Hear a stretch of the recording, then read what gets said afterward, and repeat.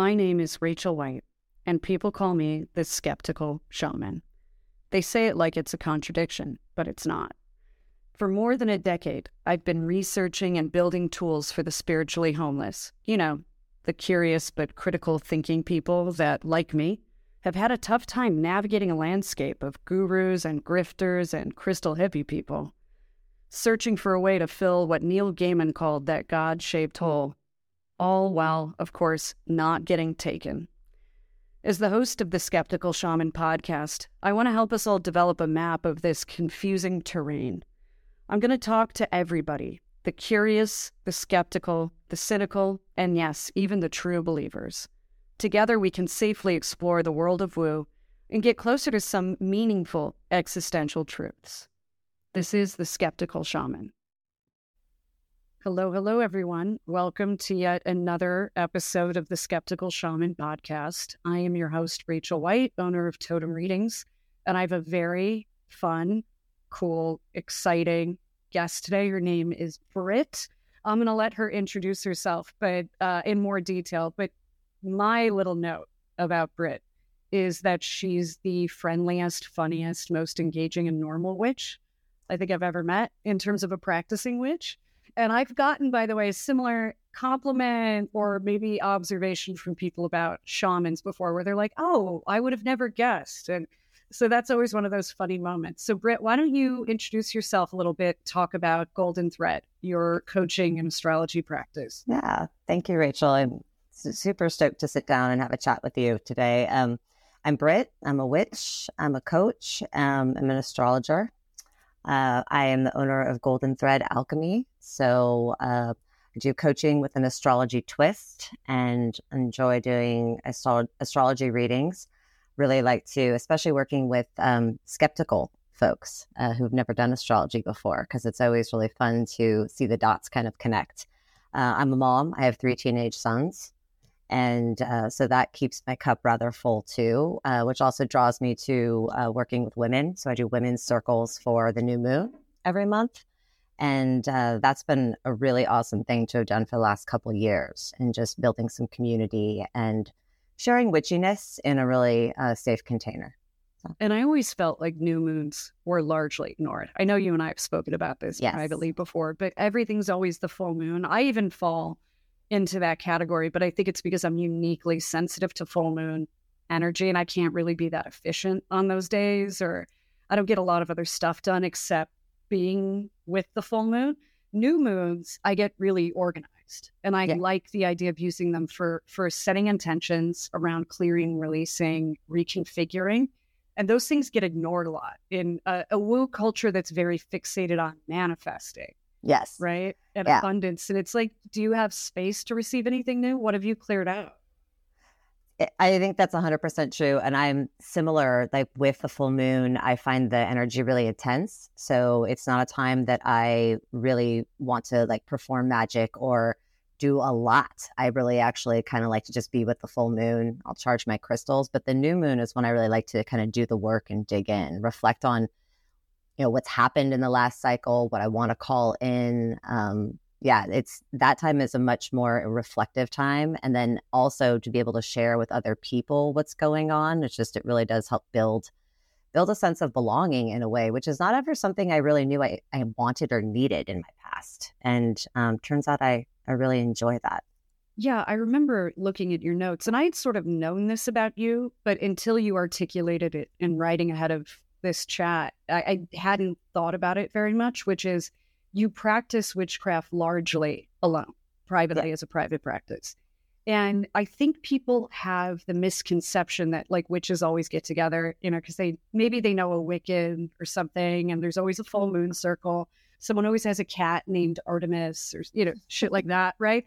And also, you know, especially since moving to Austin, where I guess shamans are more social or something, everyone's like, yeah, and do you hang out with this shaman and this shaman? I'm like, no, shamans, like by definition, are sort of solo players, not antisocial, but it's just not really a group thing as much as people think. So why don't you talk a little bit about your private, like your personal spiritual practice? Because I think sometimes people think if we do this for a living and we do client work and we see them and we write on Substack and you do all those things, that there's not something that we are also doing ourselves where we're the client. Yeah.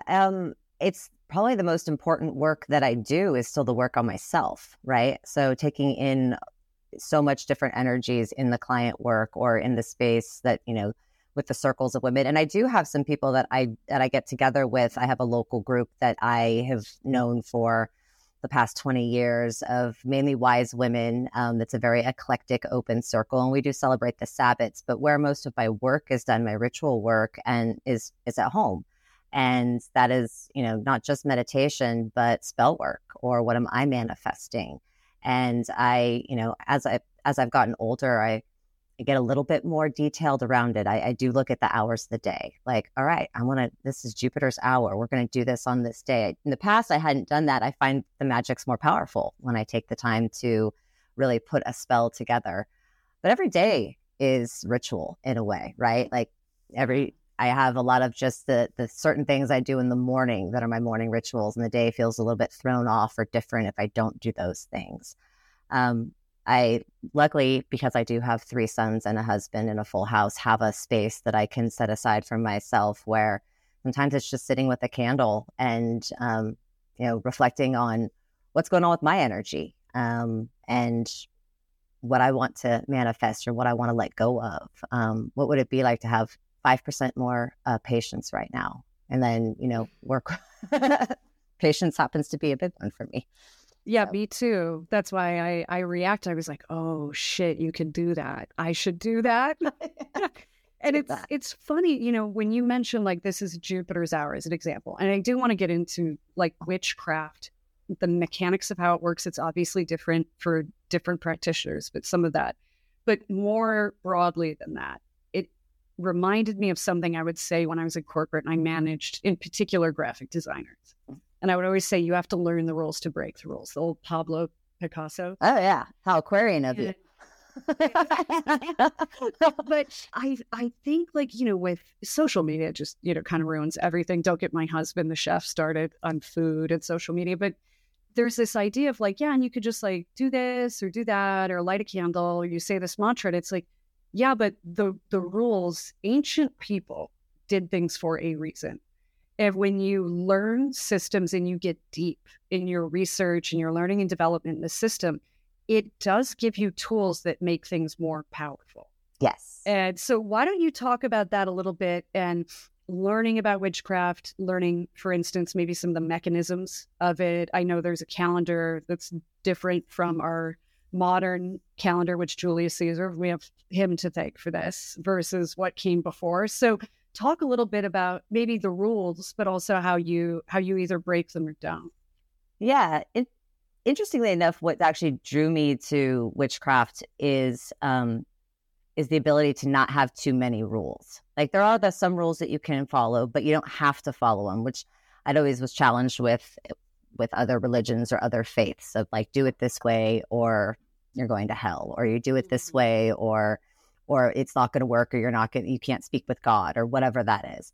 And I spent years looking for what felt right and what felt like it really resonated with me. And when I came upon paganism, it took me a long time to actually even say witch, because that word felt so demonized, I guess, in a way. Very loaded. Very loaded. Yes. And especially when I was starting to kind of come out of the broom closet, it was oh, I'm a pagan. I am a pagan, but I very much have embraced the word witch.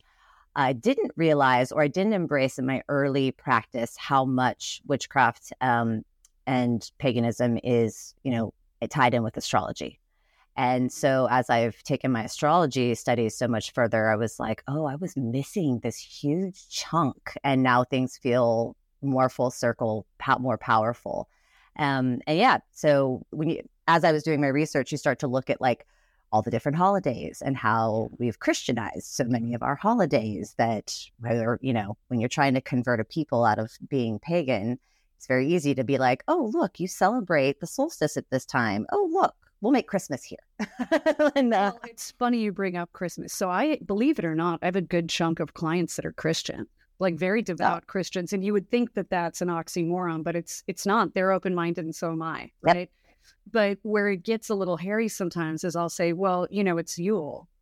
Yeah. And Yule involves this Christmas tree. Yeah. And Santa is a very shamanic figure. Yes. Reindeer, like shamans in Russia will take mushrooms and they sacrifice a reindeer to ride it up to the upper worlds at midnight and all this.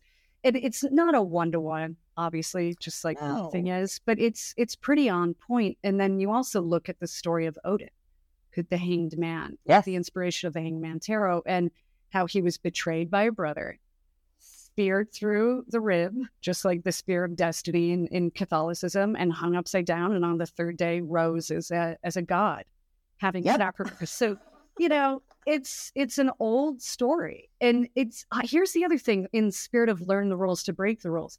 I don't think it would take anything away from a Christian to know that. If anything, it deepens it a bit. I would think that's how I feel. That's how I feel as well. And, as I mentioned before we started, is sometimes I forget that because I'm so surrounded with, like, whether it's algorithms or whatnot, my world is very witchy. And sometimes I forget that other people aren't as open-minded, because I think of myself as open-minded. I don't necessarily have to agree with what is being said, but as a witch, I know a lot of people don't always agree with my point of view. But I do forget sometimes that can, how offended people can get. And then I'm somewhat taken aback. Like, don't you want to know more? And so that's always a reality check for me. That said, I have a fair amount of Christian clients as well, and a few that have, I say, ventured not from their faith, but reevaluated some things about always just identifying as, I'm Christian, and not really even probably knowing what that meant in a lot of cases. Just that was part of what they considered themselves. So I enjoy that, just digging and learning more, like that there's other things. Christianity is in its core the most mystical religion. 100%. It really is. If you look at all of it, it's crazy. It's all magic and things. And it's funny. I have a friend, and my joke is always, I'm like the spiritual middle sex. I'm like that politically too, where everybody sees in me what they are. They think that I'm that. Yeah.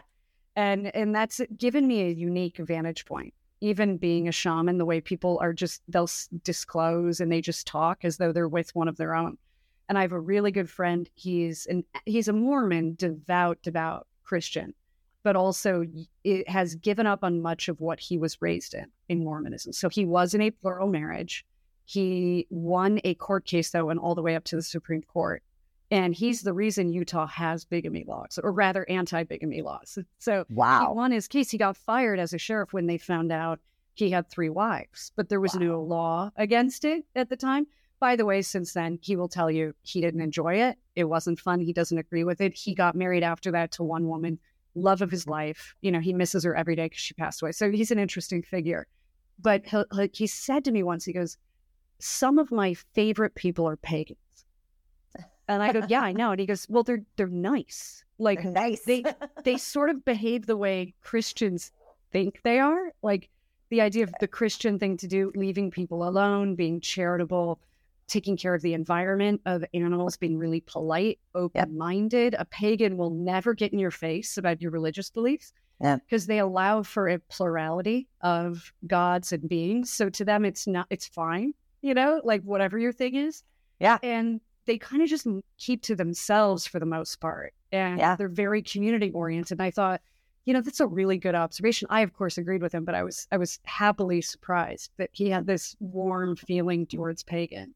It is nice. I know some wonderful Christians that actually live that way, very open and loving and giving, and all the things that I, originally always associated with Christianity. And I do believe in our modern times, what we see a lot of is not what it really is. But yeah, and part of like what you were saying, like part of the Wiccan read, and I'm not Wiccan, but is, and at harm none, do what you will.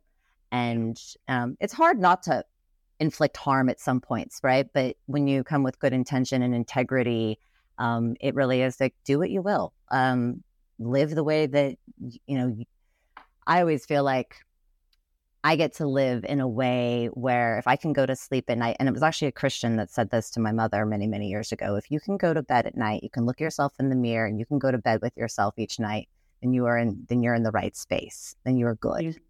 whether you're good with God or you're good with whatever. And that's how I like to look at life, is that, you know, I feel like I have integrity and I don't need somebody else to tell me how I should live. Yeah. Yeah, that's a good way of putting it. And one of the interesting side effects of developing your own spiritual practice, and I do want to get into witchcraft, Wicca, paganism with you, just as a 101, a primer for everybody listening to this. These are terms we hear, but I don't know that anyone ever like delineates them clearly for people. But I do think it expands, you know, just being spiritual, whatever that looks like, it will expand your curiosity and your open-mindedness. I find the more I practice personally, like with shamanism, exploring spirituality, the less cognitive dissonance I tend to have in my life. 100%. And frankly, the less fucks I give. Honestly, too. Like, I've got my own, like, interesting bag of crazy over here that I'm getting into, and I don't have a lot of time or energy to manage everybody else's. And in shamanism or any, you know, paganism, I'm sure this is the case, but the iterations or manifestations of the divine are so infinite that, like, I'm just happy that you have one, and good for you. And I don't see them as mutually exclusive. And I just think the human mind and consciousness is so interesting, and everyone's iteration of how they perceive it is going to be a little different. Right. Yep. 100%. I agree. So, Britt, will you help all of us with witchcraft, Wicca, paganism? Because I will differentiate, and I do this all the time. Working in corporate real estate, I'd hear people say really aggressively ignorant things like, well, witches worship Satan. And I would have to intervene, even though I'm not a practicing witch. I don't self-ID that way. But there are witches that are in, like, that practice black magic, and they're in covens. I've met a few. Yep. Not a huge fan of that energy or that vibe. Then you also have, like, voodoo priests and priestesses, and people conflate that with witchcraft. It's a totally different religion from Western Africa for the most part. And they hid it within Catholicism to survive slavery. Now, with white witchcraft, Wicca, paganism, how do you, just broad brushstrokes, define those things for people? So within, you know, there's always these funny little quizzes, places. What kind of witch are you? Are you a kitchen witch? Are you a this? Are you a that? And so, and again, I don't like being put in a box. So if I'm to identify something, it says an eclectic witch, which means, like, you know, I kind of take from every, like, very curious. And if that really something resonates with me, I bring that into my practice, which means being of, you know, a lot of Scandinavian background, Norse paganism has always played a large role in just in my beliefs. My 17-year-old definitely identifies as a Norse pagan. So that's a huge part of what we are and who we are. I don't enjoy really organized religions, and Wicca and again, people can have definitely have differing opinions on this. I find it just a little bit too organized for me. I've never been into high magic or ceremonial magic. That just doesn't fit. I could go to mass. It's a very similar thing. So for me, after you said you're an eclectic witch, I think I might be an eclectic shaman, and I never had words for that before, because people are like, yeah, but you study Kabbalah. I'm like, yeah, hard. Like, I learned Hebrew, but it's a tool that resonated. The tool that resonates, right? Yes, you bring it in. And so, you know, Wiccan it's a religion in a way. Witchcraft is not a religion. Witchcraft is a practice. And it's like, it's an animism. Like everything has a spirit, has a soul, and we live by that. Like, and harm none, do what you will. There is no Satan in my practice. It's not so much as a good and evil. Not that I don't believe that good and evil don't exist. I do, as energies or as entities. But it's not a Satan worship thing, and that just got very twisted over the years, especially in the late 80s, of like the whole, you know, this everything was satanic. And did you ever see Penny Dreadful on show? Oh yeah. So remember, and it was brilliant, Patti LuPone as the hedge witch in Scotland, who's doing kitchen witchery and helping women with female health issues. And she's a good witch. She gathers herbs and all these things. And then the actual devil worshipping witch winds all the villagers up to go get the good witch telling them she's a bad witch. And I thought, what a perfect explanation. Yeah, it actually is. It is what happened during the witch trials in Salem. it's absolutely what happened in the Inquisition. Was probably there was a powerful group or set of individuals that were positive energies, that were forces for good, that somebody had to snuff out. Yeah. Yeah. And I've spent a lot of time recently looking at, the witch trials and the witch craze. Like, so going back and trying to just kind of understand, if it's possible to understand. It's not really. It's really infuriating. Social contagion and moral panic. Yes. And it went on for centuries, and it's still going on. Just it's in some forms changed, and in some places hasn't changed. There are still witch hunts in Africa. It's just something. Literal ones. Yeah. Literal. We have them on social media here. They dress up a little differently and cloak themselves in like thought purity. Yes. Which is a very puritanical element. And it's funny, there are two books that I'm reading one and I purchased the other where the titles are basically the new Puritans, like they're riffs on that concept. They're both written by openly gay men who were like philosophy majors and in academia. And they, they're very liberal for obvious reasons. They're happy that they have equal human rights and they're not being harassed. But now they're both kind of like, like, can we pump the brakes a little? Because now we might be becoming a little intense and telling other people how to live. And it's just funny seeing that warning about this could be the new Puritanism. And one of the authors demonstrates that in our culture, these people who police each other and their thoughts and their posts and all this shit on social media, they don't have a sense of humor. He goes, the Puritans didn't laugh at anything. It was this idea of being pure. Are you the most pure in your group? Or is it the sin of pride because you might have an independent thought? It's really kind of creepy reading it.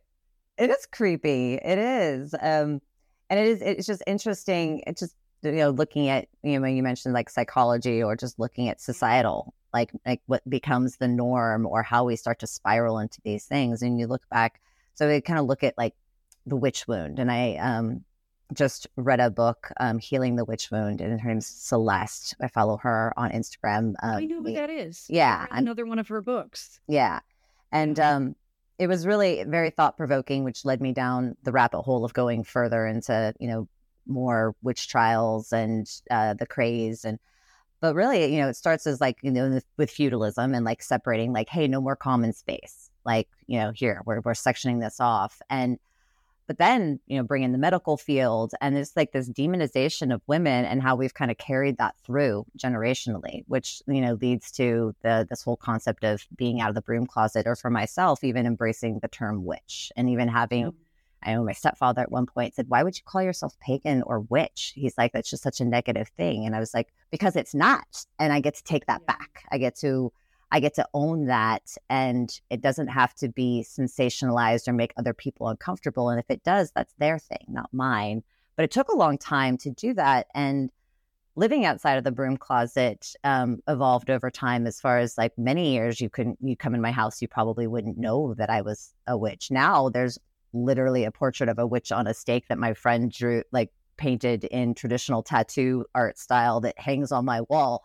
It's there, like, hey, and my comfort level with that, like it's shifted so much over the years, but acknowledging that many people don't have that comfort level or that ability because of their lives and their families and where they grew up. You brought that up because everybody thinks we live in the most accepting, open-minded time in human history. Yeah. But I will tell you, and this is not a self-fabricated fear. I've been told verbatim by powerful people in my former industry, you do not talk about this. Yeah. So-and-so heard that you do this stuff. And just, that's why you didn't get X, Y, or Z, or you're going to be on the chopping block, and I still get comments because I freelance and I do consulting work. And someone will say like, yeah, they asked us if we were like working with that witch. And I'm not even a practicing witch, but you can tell they got the pejorative on it. It's not like, oh, that nice witch. And so we have a long way to go. And I will tell you, it's my personal bias. I'm open to feedback, by the way, anyone listening to this, that women always get the ass end of these dynamics. So it's a area of spirituality, or in the case of Wicca, religion, etc., where women kind of dominate. There's like some women's spaces. It's this knowledge that's shared among women. Yes. And I think for that reason, it feels destabilizing to the system, and they don't like it.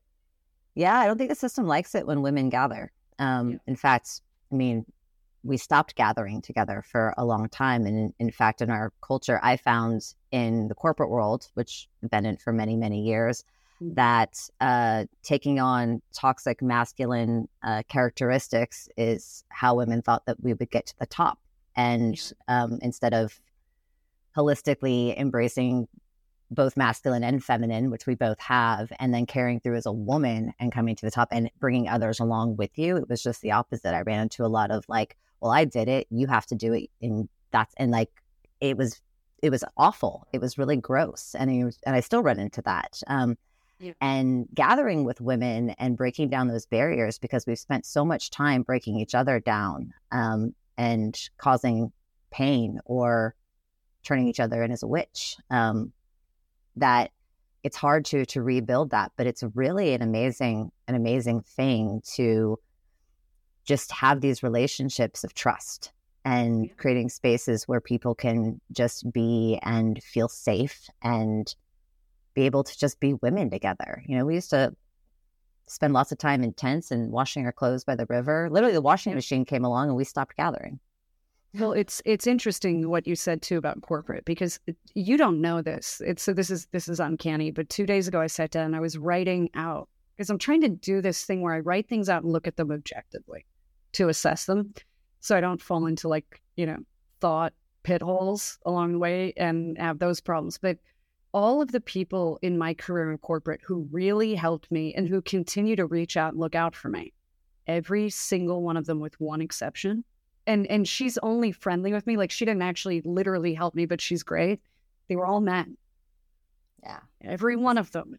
And so it's now I'm a few weeks out from turning 40. And I can honestly say in the last year, only in the last year, have women that I view as peers that are genuinely supportive and from whom I learn. And, we have that symbiotic dynamic. It's only happened in the last year of my life. Wow. Yeah. And I was friends with women and things like that. But in terms of like developing professionally, someone really giving you solid advice or saying, you know what, I'm going to go in that meeting and I'm going to help you. I'm going to give you cover. For me, that was only ever men. It is really interesting. And I can relate to a lot of that. I had one woman a couple of wonderful women that I worked for, but one that really taught me what leadership was. And I've taken that like just across the board with every team that I've run as well. Like, you're allowed to make mistakes. I will bolster you up. This is like, it's okay. Like, just this wonderful energy of bringing you with her on the journey. And that's how I look at my team of men and women that work for me or have worked for me in the past. And it was after her, I worked for someone that was just the opposite. And it really changed my perception on what I wanted to do with my life, to be honest. I was like, oh, this isn't actually for me. Like this, I'm gonna switch gears. And that's what brought me to coaching and astrology. Is I wanted to be part of people's lives that helped them to bolster and make good choices and feel safe and personal development and growth, and not the other where it was like, just felt like someone was looking over your shoulder all the time and that you were always one mistake away from getting canned or one mistake away. And that just wasn't what I wanted to do. No, and that's a lot of it. It's a lot of it. And women carry that trauma, and we call it sister wounds or whatever. But it's also like, I'm looking forward to this being the stage of my life where I can help contribute to less of that. Yeah. And also provide, substantive insight or help that's like subject matter expertise versus, you and I do coaching work. Yeah. But the coaching work we do is technically very specific. And, I don't want to just be a brand or, I see a lot of that with female leaders in the social media space. Like, figure out what you want to talk about first. And also witchcraft, shamanism, paganism, these things can give women a lot of power back. It helps them take parts of themselves back. So it's very, very empowering versus the whole, how to do an e-commerce business, how to scale. Totally. All that shit. It's so saturated and funny. Yeah. Something I'm really interested in doing, and I've been threatening to do this for a while, and I'm getting more toward it now, is, like I said, I have all sons, but I have a lot of nieces, and there's a lot of young women in my life. And I really want to work on some sort of coursework for young teenage girls based around the empowerment of mythology. So Medusa, Persephone, those type of energies, and using those to just really help young women. Because I didn't have that. And I spent a lot of time I have some close girlfriends, didn't have a ton of girlfriends when I was younger because there wasn't that trust there. And I would love to be able to try and shift some of that for the girls that are in my life now. Those that I see are so archetypal, and they're so intensely relevant, and they combine energy with like a container for a concept or an idea. And it actually brings me back to a question I was going to ask you about the name of your business, Golden Thread Alchemy. Mm-hmm. Is that the story of the Minotaur and the Labyrinth?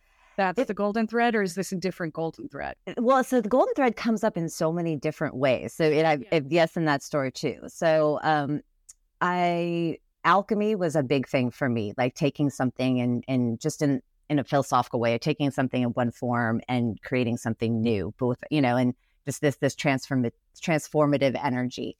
And as I was just like, what am I going to do? This word resonates with me. I find like this alchemization of things, and the golden thread just kept popping up in different stories. So, and through my coaching school, it kept popping up because part of integral coaching is following the thread. So like, and then in the sign of Pisces, which my very, very bestest friend is Pisces. I know your husband's Pisces too. The thread that holds the fish together is the golden thread. Okay, and I didn't know that. Yeah. So I was like, oh, that's it. Like I actually just got goosebumps again. Like when I was like, that's it. Golden thread alchemy. It's like what holds it together. So there's still this thread that you follow it. And yet we have the ability to transform as well.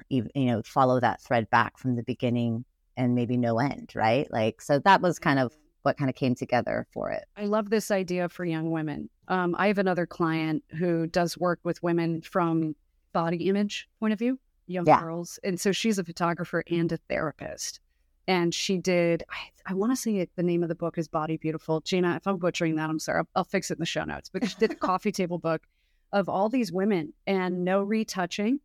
And just the idea of like everyone's different, everyone's beautiful. I think the stories, the archetypal myths are so profound. The ancient Greeks were brilliant culturally, like they designed as a system. It wasn't just about surviving things and being efficient. There was something bigger going on there. And for me, even the tarot deck that we created, the Totem Tarot deck, I wanted to bring some of those cards back to an archetype so there could be a story. Yeah. So someone could maybe go online or get a book of Greek myths or Norse myths or Japanese Shinto stories and see like, oh, there's this whole rich world to this. And that's really what I love about being a witch is that I feel really like able to explore all those different areas and all those different, like I just in my last Substack on the full moon, I had some very Artemis moments in my weekend prior to the full moon. I loved it, by the way. Right? And the story, well, even getting those antlers, was it from your grandfather? It was my dad. So my dad was, my dad died when he was 32 years old. And so he has this like legend that kind of lives on up in these hills. And in one of our barns, because we have a sheep ranch, there's like just a whole beam of antler racks. And over time, I've taken them here and there and whatnot. And they're literally been up there for 40, 50 years. And so they're just covered in dust and whatever. But they're just there. And they're mostly all of his from deer that he's, killed over the years for our food. Like that was, so they all come from that. And it was really, and the broken one was really kind of cool too, because I was like, a broken antler. This is just, I need this one. Like it literally was just like on the floor, like covered in dust over in the corner. And I'm like, I want this one. My aunt's like, it's broken. And I was like, it's perfect. I need this. And didn't you have a bow and arrow? And you were out I was. So and I was kind of joking, like I had spent all this time in the forest, literally hugging trees. Like I joked about that with some of my friends. I was like, I'm going to go hug trees. I'm like, take pictures. No, I'm really going to hug trees because it's actually probably, we joke about it. Oh, tree hugger. You go hug a tree. Spend some time hugging a big redwood tree and tell me you don't walk away from pagan that they have often sentient, intelligent energies like fawns. 100%. Yes. Yeah. And so after spending a lot of time in the forest and it was just peaceful. It's just such a different world. Like, you're not alone, even if you're alone. Like, there's always something, there's just the energy of the forest. And then coming back, and my aunt was like, hey, I found some more stuff, because my aunt lives at our family ranch, and handed me a bow that it wasn't strung, but she's like, this was your dad's. And then she's like, and this is the arrow that he shot his first deer with. And I was like, oh, yes, I'd like all this. I will take this all with me. People think that this sounds so on the nose for a Sagittarius full moon, where the iconography of that zodiac sign is like a bow and arrow and things with hooves. And, you know, Artemis's animal is the deer and all this shit. But This is literally what happens when you start doing this work. It is not subtle at all. Oh, no, it's not subtle. Listen and interact with it, and then it gives you more, and then it gets louder and clearer. And I think people get frustrated early. Yes. Like, they want it to be the bow, the arrow, the antlers on a Sag full moon from the jump. But I mean, you've been at this a while, Britt, right? Been at this a while. Yeah. Space in your life.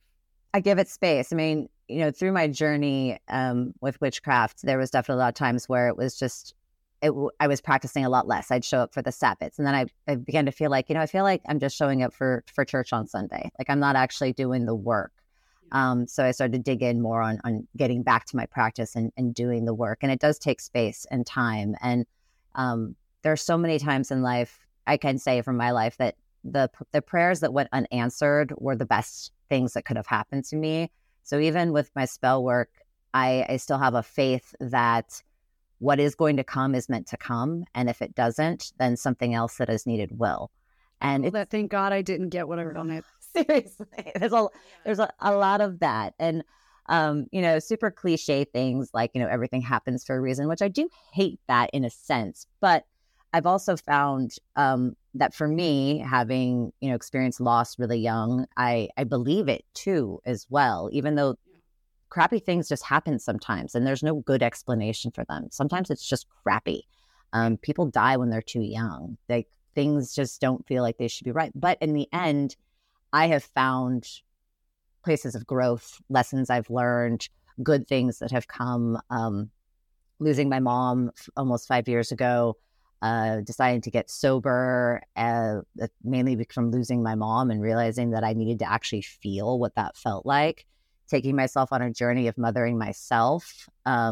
Emotional sobriety more than anything. I've heard that more than one person you're sober from the substance, but the bigger thing is the emotional sobriety.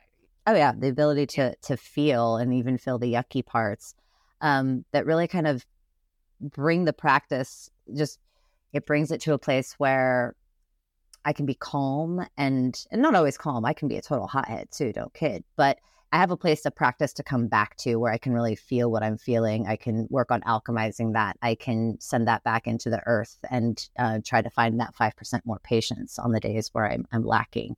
Yeah. But yeah, walking through, like I said, mothering myself and a liberation that comes with that I didn't expect. That also comes with shame and guilt, because I do believe I've made choices in the past 5 years that I may not have made if my mother was still here. And that really wasn't on her. I think she'd be really happy, but just really interesting, some reflections of how my life went a different direction, and then allowed me to really embrace what the life part of death, or living to my fullest, because death is that is going to happen. That is a non-negotiable. So I think people understand that in the abstract. But one of the things that, you know, practicing witchcraft or shamanism gives you is almost every day you pass things through the filter of, okay, one, I'm going to be dead. And literally everything shifts in its position in terms of you prioritizing things or how you approach life. And it makes life not very easy, as I'm sure you know. But it's like, do you kind of want to pay now or later? I'd rather pay now. Yeah. And that's what this intense personal spiritual practice has given me, is I'm probably not going to wake up at 60 panicked, melting down that my life doesn't mean anything. Yes. Yes. Yeah. That's the hope, right? Like, I know that living every day or reflecting on like, if I died tomorrow, am I going to care about this thing? No, I'm not. Oh, good. So you know what? I don't have to care about it right now, or at least not in that sense. Like the dishes should get done, but I'm not really going to care if they sit longer. Things that used to really drive me crazy or I would allow to overwhelm me, they really, I'm able to let go of a lot of things with that in mind, that it really doesn't matter.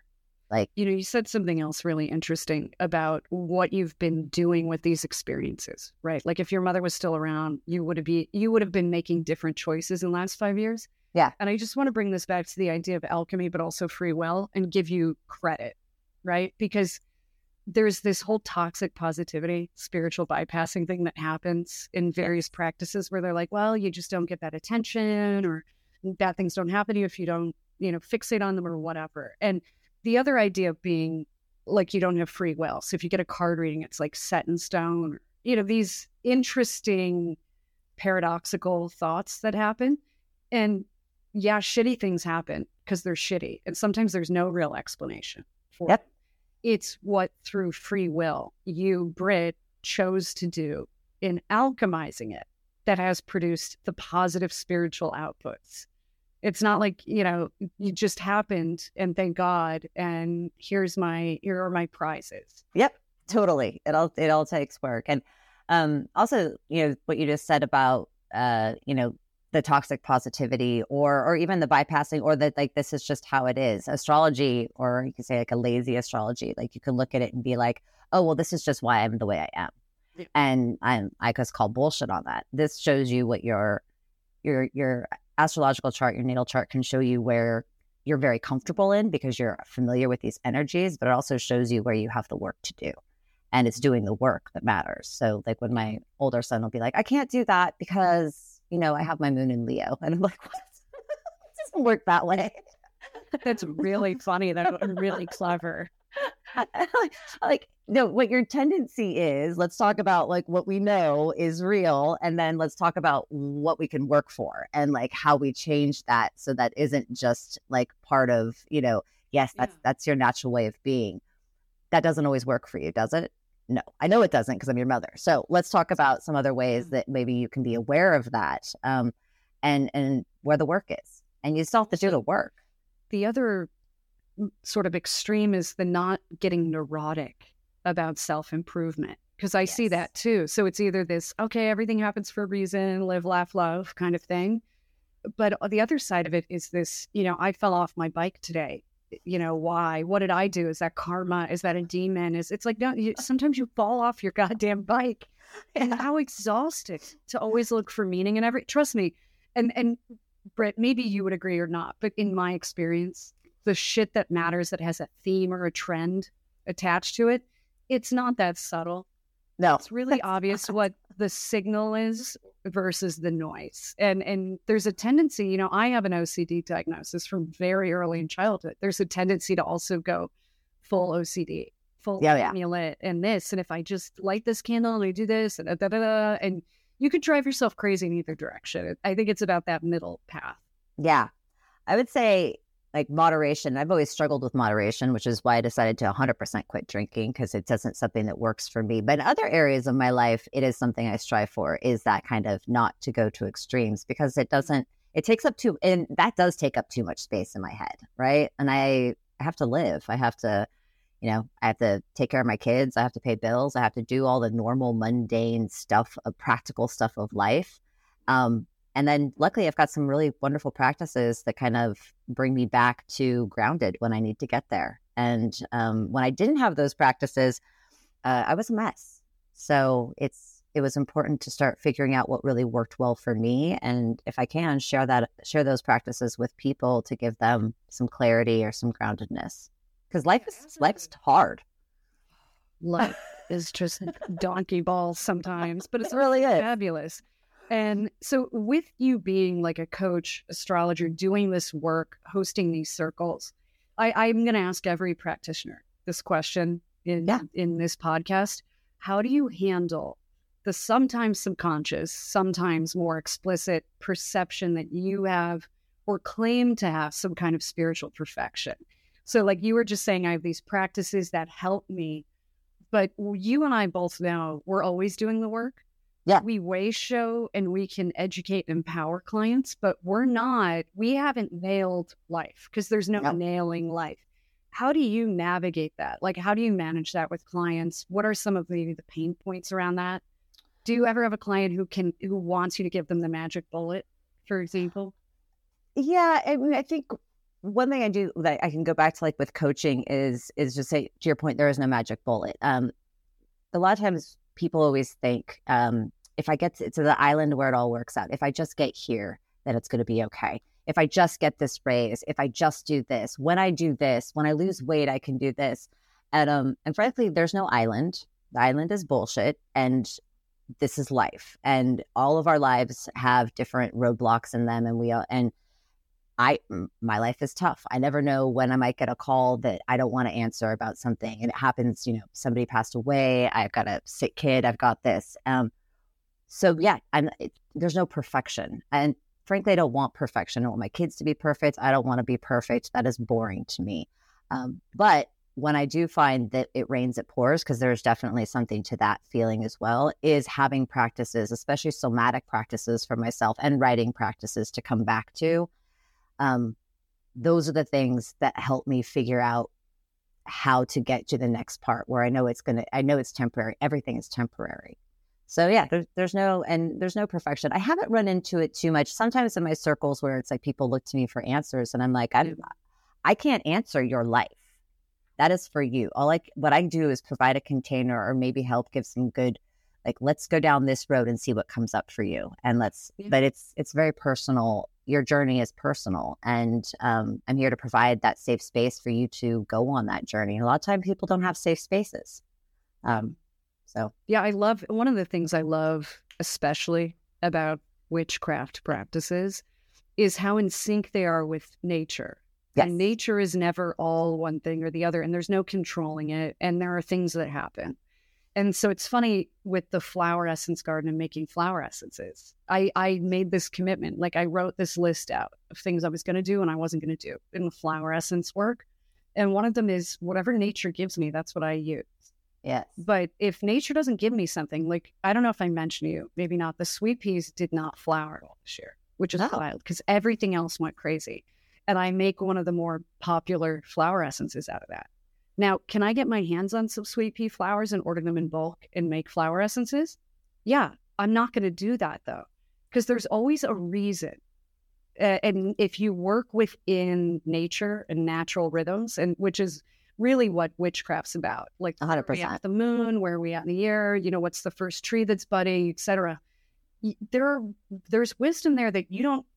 My old analogy that I beat the hell out of, but I don't know how the watch works, but I know what time it is. Yeah. So the garden didn't give me that. I have to, on some level, trust that there's a good reason for that. That there's a good reason for that. Yes. And enough said, right? And I just think if our world had more of that, of that witchcraft, corporations would be healthier. They'd be more resilient. Maybe CEOs wouldn't make as much money, but everything else might work a little better. Yeah. A lot of times it's just like stopping and looking around, like noticing that the flower is budding, that like the trees are, what's happening in the world around us. So much of the time, especially as women, we're kind of forced to live in this perpetual summer. Like it's always very yang all the time. They like produce. And that's not in rhythm with the earth. Like the earth has seasons. Even if we live in some place like where I'm at in California, we don't have a lot of great defined seasons, but we still have seasons. And that's how we're made to live a certain way. You watch the animals, they live a certain way. So we can tie into that more, and you can find your own rhythm a bit, because sometimes our worth shouldn't be based on our production. Or consumption, which is the same thing, the other side of that coin. Yep. And I'm glad we're talking about, rhythms of nature and seasons and seasonality, because we have a really big pagan date coming up. And to me, I've been feeling this is going to be a big one. I have personally, and not just because I moved to where I moved to, it's bigger than that, felt a resurgence of nature spirits, fairy activity. Like it's quite palpable. So the upcoming summer solstice, which isn't the 21st or 22nd. It's the 21st. It can change. Yeah, it's the first day that the sun goes into Cancer. which can't change. Otherwise known as midsummer. Yes. It's a big one. They get together at Stonehenge. This is like a biggie. So why don't you mention a little bit about the summer solstice, midsummer, what it represents, and also maybe share your thoughts about what this year's midsummer is going to be, because it feels climactic to me for some reason. So we also call it Litha. So yes, the longest day of the year. And I feel this year more than I have maybe in the past is as I have a similar feeling to just this last full moon of spring that we had yesterday, which is celebrating what we have done so far, really celebrating this year. And, for me this year, personally, I've got my youngest is graduating 8th grade, going to high school. There's some milestones. There's some, some big energy around what is coming next, and some destiny line energy. So it's really going to be embracing that for me and my family, I feel, this year. Usually how we celebrate is we do usually have a fire. We do this both at Yule and at Litha, a little fire pit in our backyard. And we spend time writing down what we're letting go of, what we're releasing out into the world, whether that's always negative things. Like for my little one, for me, it can be, I got a kid all the way through 8th grade, and I now no longer have small children. I am releasing that energy out for another mother to take and do what she will with it, because I can move on from that. And we always burn those and send all of our so different than intentions in a way, it's really that celebratory, like what good has come, or what are we ready to let go of that we've just been holding on to, older ways of being and whatnot. Definitely this energy, when you mentioned the Fae, and I know that you've written about this recently, definitely been feeling that energy. Like off the chain, moving stuff around. My husband just sent me a video recently. He goes, my husband looks kind of like a gnome. He's got a big long beard, and we joke, call him Gnomeo. He was on a bike ride, and he found this like gnome village in the forest, like full on. It sent me a video. I was like, oh, you're people.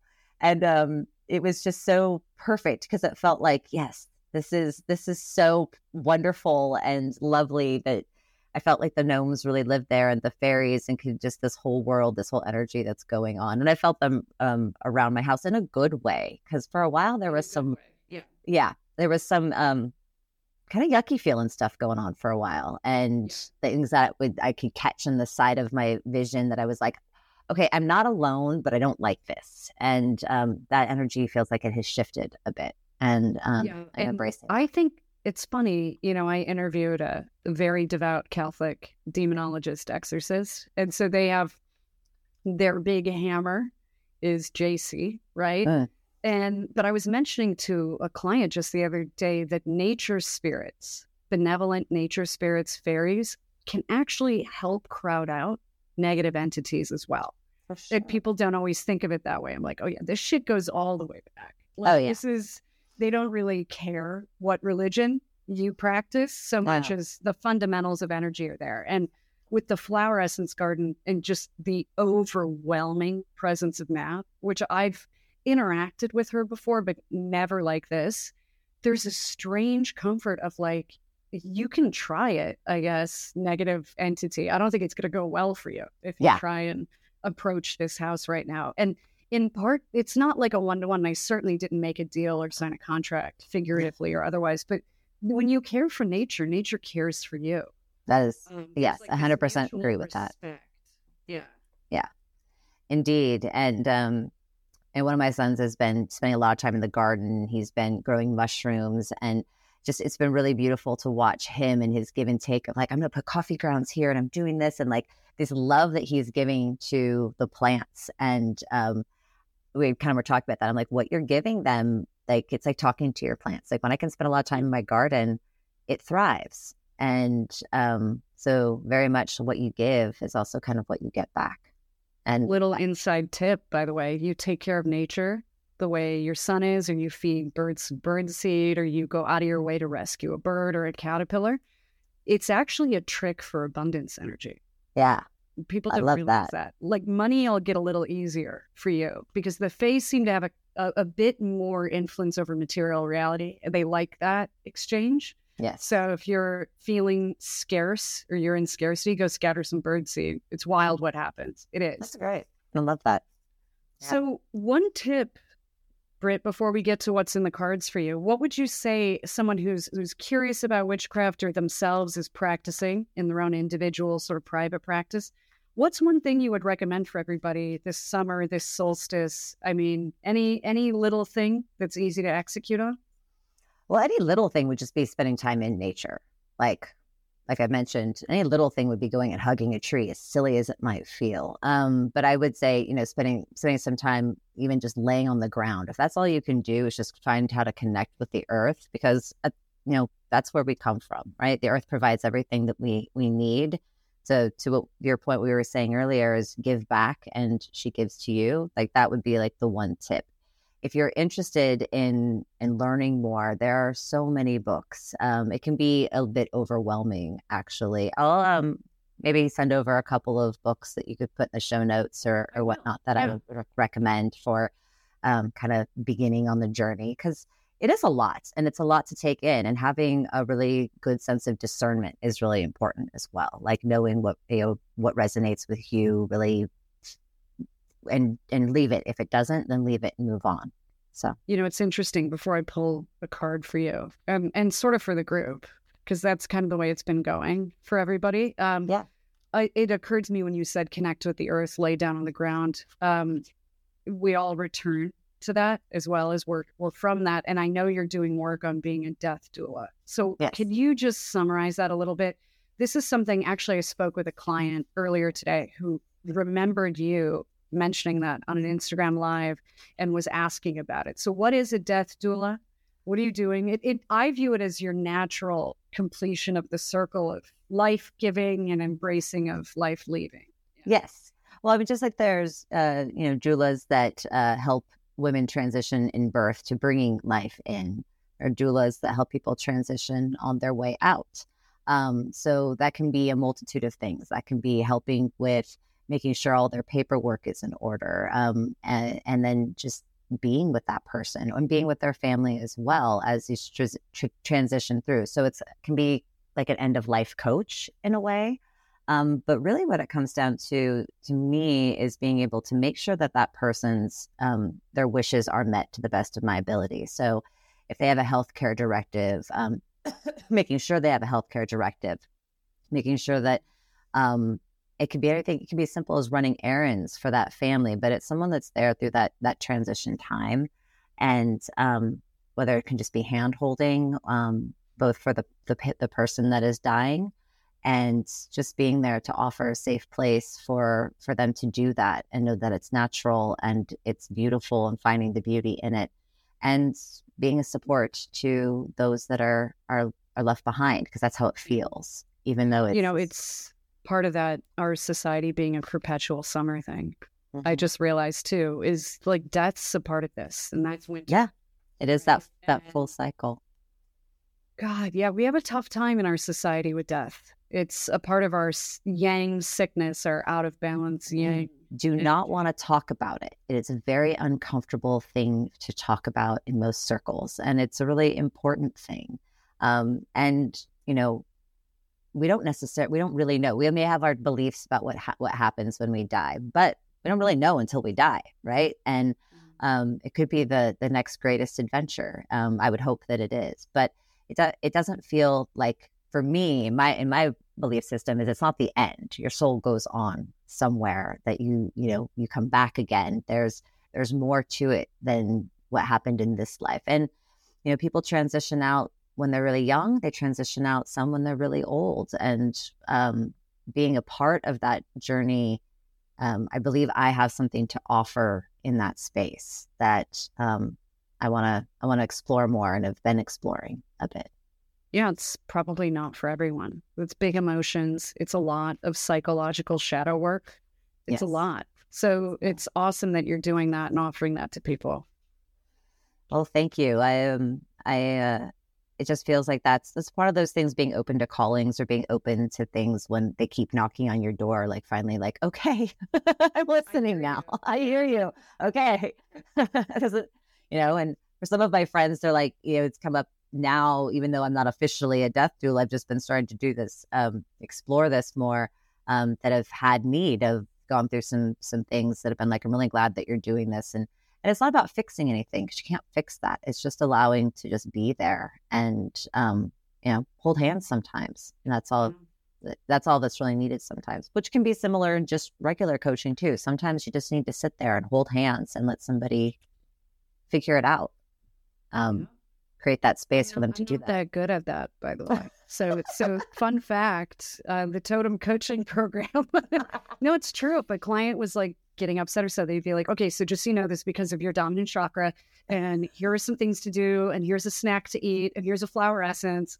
Because I like to fix. It's a real addiction. I'm working on that. I've been working on that one too, and realizing that it's not my job to fix everything. That's hard. It's always felt like it's my job. I grew up being the peacekeeper and the mediator and the harmonizer and all of those things. And it's been an interesting journey to let that go, even within my own family. Like, you get to make that choice. I don't think it's a good one, but you do what you think is right in this, and let's see what happens. Intense. All right, so I'm going to go ahead and pull your card, if that's cool. I am ready. The Totem Tarot deck, our sponsors here at the Skeptical Shaman podcast. We really are going to record funny fake commercials. I love it. Because I can't not do it. I'm such a smartass. All right, so let's go ahead. Did you have any question, Britt, or do you want to just see kind of what comes up? I just want to see what comes up. Great. Oh, I like this a lot. I actually, and it's rare that I get emotional. I know people think I have Asperger's. I don't. I'm quite sensitive, but I'm just not that demonstrative. It's the Earl King card, our version of the Emperor card. I got that card like 2 days ago, and it was the first time that I had pulled it, and I was touched. I was emotional about it, and I got it in a way organically. It flew out. It wanted to be seen. I haven't pulled this card in a while, and just so everybody knows, because I wanted it to be an audio only podcast. It shows a big rack of antlers. Pretty perfect, unmistakable, and they're the antlers of like a large stag. So the Earl King was this pagan figure that helped manage the ecosystems and habitats and protect nature and protect the fairy realm and all of that work. But it's also a card of hunters and of the wild hunts. Yeah, and people who manage, like, who kills what, when, why, and facing that sort of brutal truth of life eats life, but we have to do it in balance, right? And I think in our society, everybody kind of wants all the things with no trade-offs. And you can't have just no wildlife management at all. And all kinds of other problems happen that aren't that kind or compassionate to the animals and living creatures. And the idea of a figure creating the structure and enforcing rules, being not a sin eater, but like a nature version of that. Like, I'll step up and do the hard right thing, so everything's cool here. Yeah. I really do think that this is, your father's energy is around you. It's not a mediumship session, Britt, but I think that's uncanny of 78 cards to get that one. That's interesting. Yeah. He definitely hangs out. One of the questions that we had kind of talked about, like, when did you, like, this is, prior to meeting, was when did you know that this was real, right? And that's, and the only one I could think of, was when I was 17, and I was driving the road that my father died on, and I was pushing it, and I was driving really fast, and I took a turn that I just knew, like, that's it. I'm going off the road. Like, this is it. Like, I've pushed it too far. And somehow my car, defying physics, ended up back on the right side of the road. And I pulled over, and I literally sat there, and I said, all right, thanks, Dad. And it was very, very, very clear to me of what had just happened, because it defied all reality. And that was the moment that I really think I knew, like, okay, I'm not alone. There's like this there is something to this world outside of what is tangible. Yeah, it's funny too, because everyone you talk to, Britt, whether they're a practitioner or not, everybody has at least one, if not 5 or 10 or 20 of these stories. And yet there's this ongoing, unspoken judgment of woo people that we're all kind of silly, or we want to tell ourselves fairy tales, or we're weak-minded, or you know what I mean? Like something like that. And it's just not the case. If anything, the reason I like the word skeptical, and it's in the podcast title, is you have to use discernment.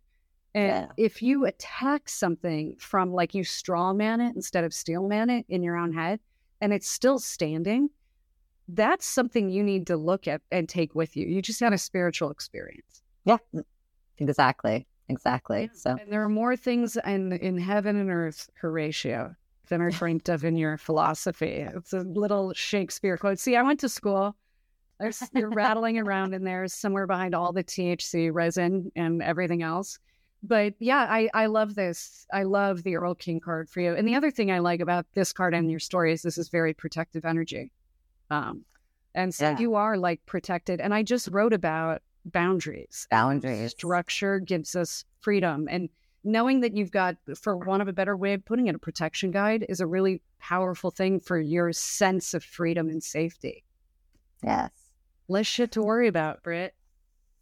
Well, thank you so much.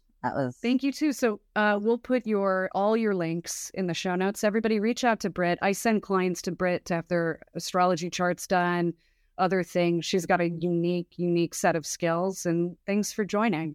Happy belated full moon. Happy belated full moon and happy early solstice.